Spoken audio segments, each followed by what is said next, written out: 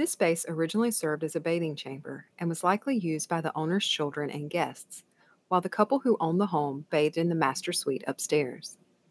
Boldly adorned with marble fixtures and stone tile floors, this once lavish space offered the Richardson and Owens families a level of luxury beyond compare in Savannah and most of the United States.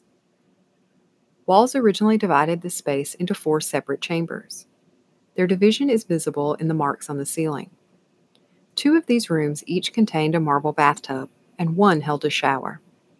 The fourth room contained only a fireplace and likely served as a dressing room. The bathtubs and shower were fed with water from a state-of-the-art indoor plumbing system.